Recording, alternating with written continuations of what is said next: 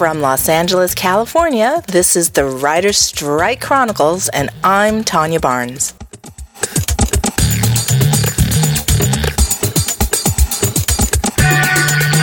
Hello, everybody. Today is Friday, February 15th, 2008. In today's episode, we'll continue our series of recordings made earlier this week when the membership of the Writers Guild of America voted to lift the restraining order and end the strike during the ratification process of the proposed contract. Today's guests are Michael Perry, who was a guest on our show a few weeks back, and Michael's friend, Remy Abashan. But before we begin, I just want to follow up with my issue with the TV Decoder blog from the New York Times. It looks like my follow-up comment was approved with my current link intact. However, so far there has been no formal reply to my question as to what the TV Decoder or New York Times comment policies are. And unfortunately, I don't expect there to be a response, which totally saddens me. The whole point about a newspaper blog, in my humble opinion, is that there's supposed to be a public conversation of news and information. I mean, a newspaper blog is supposed to be about the discussion of news with the people who are covering it. And that's the main distinction of me between a blog and a newspaper.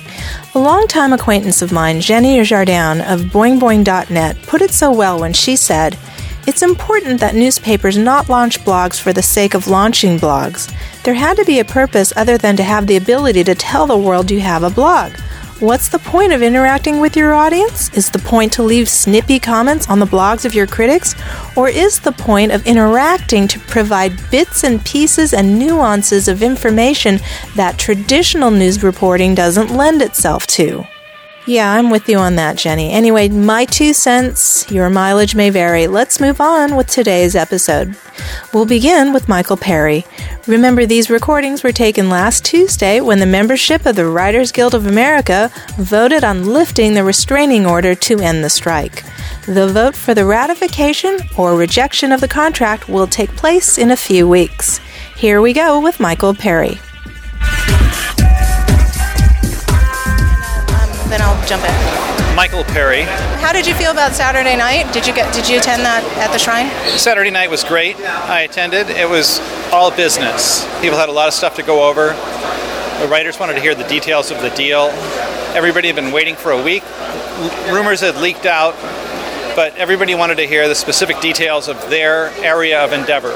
The variety writers wanted to hear the variety details. Drama, movies, everybody had little things that they did.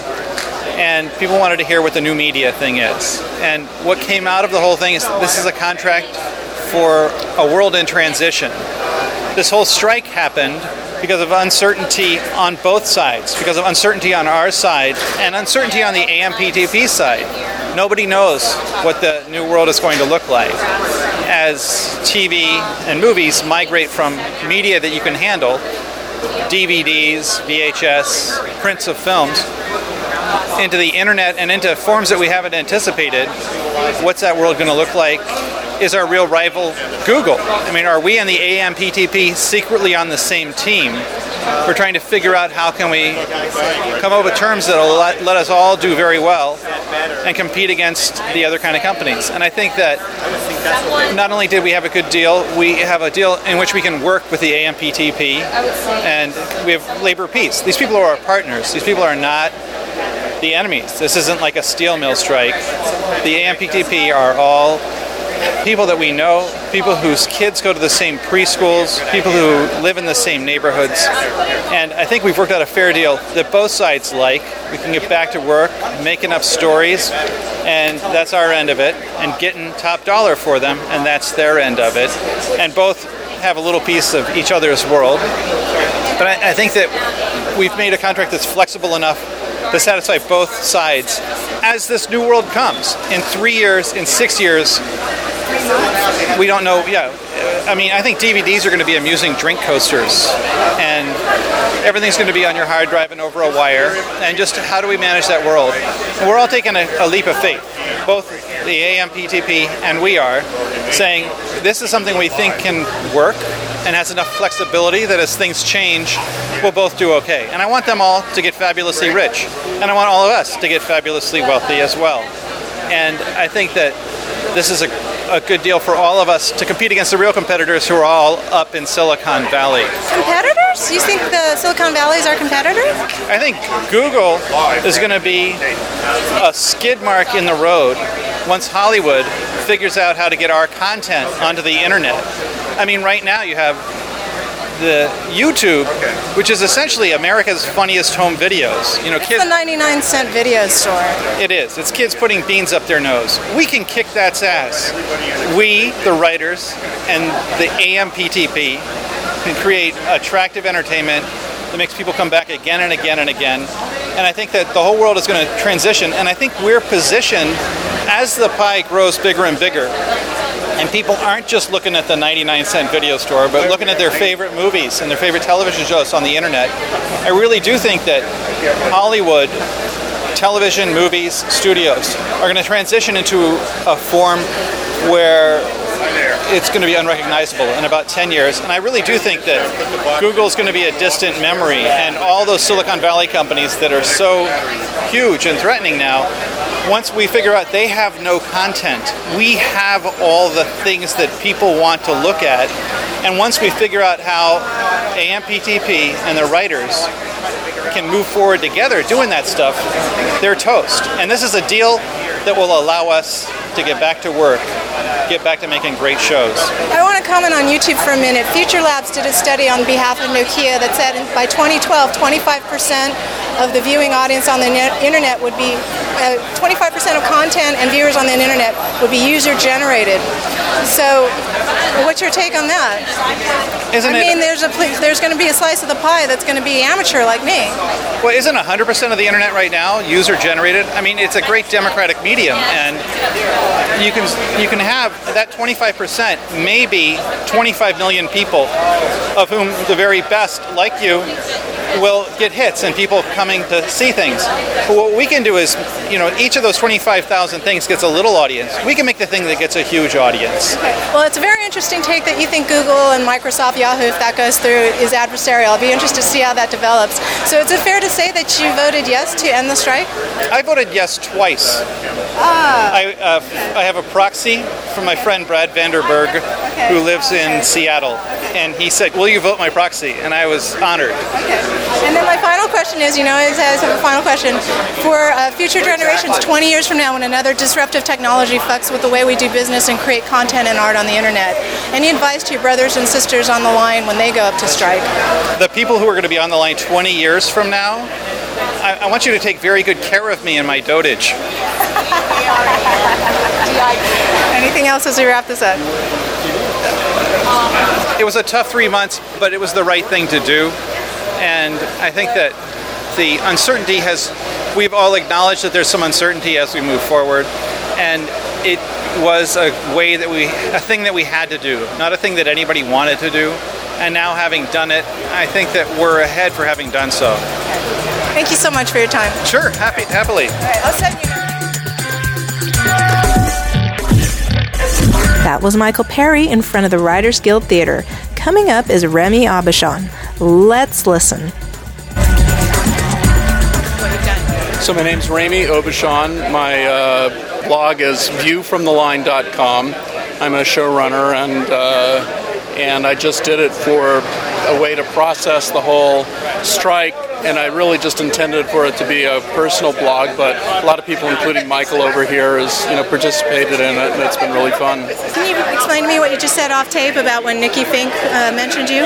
Well, that was the interesting thing. I really just set it up, as I said, for therapy, to be honest. But Nikki Fink quoted my second or third day blog. It was really just to do an experience about On the Line. The minute that happened, I got back the next day, I had 1,000 hits. And I've continued to have a fair group of people check in, maybe 20, 30, sometimes 50 hits a day, of people all around the country, I think, who are just trying to find out what's going on with us. How many people do you think are writers? I would guess that the majority of people are writers, but I know that there have been several comments of fans who, I know one person was writing a lot from Vancouver, commenting from Vancouver, saying, thanks for letting us know what's going on. We feel so isolated from the strike. And I think personal blogs of all the writers and everyone that's been blogging has been a really important part. You know, we were fighting for what we think is going to be, we want a piece of the pie of a very important and vital and powerful media, which is the internet. And I know my own personal experience is that the internet is really powerful. What do you mean by personal experience? Just by your blog or from your youth? Just by my blog. And also, I myself, checked in on many different blogs to see how other people were feeling. Certainly Nikki Finck was an important news source for, all of us. United Hollywood did an amazing job. Your blog did a great job. Just being able to know that we're a community, I think, is what the internet does best. And when it comes to an entertainment medium, I think we'll find that that's what the internet does best also. It connects a lot of different people who normally wouldn't be connected. It's not just broadcasting a show on television, it's providing voices, providing choices. But then it also requires that you connect with your fans and your audience. That's right, yeah. And the other thing, too, is I made a choice that my blog I wasn't going to duplicate anybody else's blog. I just wanted to tell my personal experience and those around me about what it's like to walk up and down a little patch of street every day and what the feeling is and the tone is in the line. And in that sense, that's what's great, is people can check into my blog and say, oh, that's the emotional response. They can check into Nikki's blog and say, oh, okay, that's the news. They can check into United Hollywood or John August's or any of the other blogs and say, oh, okay, that's kind of the inside scoop of what's happening. So I think it provides a big picture. And you can do that within the space of 15 minutes. Tell me about the mood. Tell me about your process. What did you discover? Well, two things. The one thing that you notice when you're on a show, and I've been doing this for a while, is that... Care to mention your show, please? Well, actually, Michael and I just started work on a new show called Persons Unknown for Fox Television. And prior to that, I was on Wildfire. I ran Wildfire. Prior to that, Summerland. But what happens is, it's really busy work, and it takes a lot out of your day. So you tend to be really close with the people that you work with, and then you always claim you're going to stay in touch, but then you go on to the next show and you lose touch. What was wonderful about the strike from a social point of view was that we got to see people that we hadn't seen in a long time and really catch up and really talk about it. And I think that the reason that we stood really tall and strong for this time actually was the experience of being on the line. We could talk to each other, talk about our fears, are we going to be able to make it through this, talk about what we're up to, what our ideas are. And after a while, you kind of reach this thing where you kept shifting, where you'd be walking with someone, you'd talk a story, and then you'd see someone else, you'd say, I'm just going to talk to them for a while, and you'd move over. It was really powerful. It really gave you a sense of community, especially the showrunner gatherings, where what I realized in the first show running gathering is that there are people that are now running shows, all of us, that all started out as staff members together. So when I go and so that's been kind of an interesting thing to see. It's kind of tribal, familiar. It is tribal, and certainly from a legacy point of view, you start to see, oh, okay, that's what it is. I started in 1990, and the 88 strike was fresh in all of my bosses' minds, and now all of a sudden, many of them have retired, most of us have come up to run shows, and we have that connection. And I think that really helped spur a lot of what was going on here. Can we just talk about today? Will you please tell me how you voted? Well, I voted to end the strike. I thought about it a lot. I'm by no means satisfied with the contract. I think you'd be hard-pressed to find anybody that actually is. There are many things to work out, but I think our leadership has actually done a terrific job, and it's been really hard. And I watched them up on the dais on Saturday, and they were completely 100% fried. I think they worked really, really hard to get us the best deal that we could get, and I think we got that. I want a better deal. I won't be satisfied in 3 years if we can't get a better deal than this, but I think we will have more ammunition then, because I think the internet will tell us more. The new media will reveal itself better in 3 years. So 20 years from now, when your brothers and sisters in the Guild walk a line for some disruptive technology that has yet to be understood or named, for fighting for their rights, to create content and art on some mysterious technology, what is your... snorting a television show? I can't possibly think, well, I don't know if I could have conceived the internet if they could have conceived the internet 40 years ago, but yeah. What's your advice to your brothers and sisters of the future when they have to go walk the line? Fight for your rights. One of the things I've said a lot on my blog is that, yes, there are specific issues that we've been fighting for, but I also think we're fighting for collective bargaining as well, which is something that I believe has been purposely eroded in the country. I think that union power is important.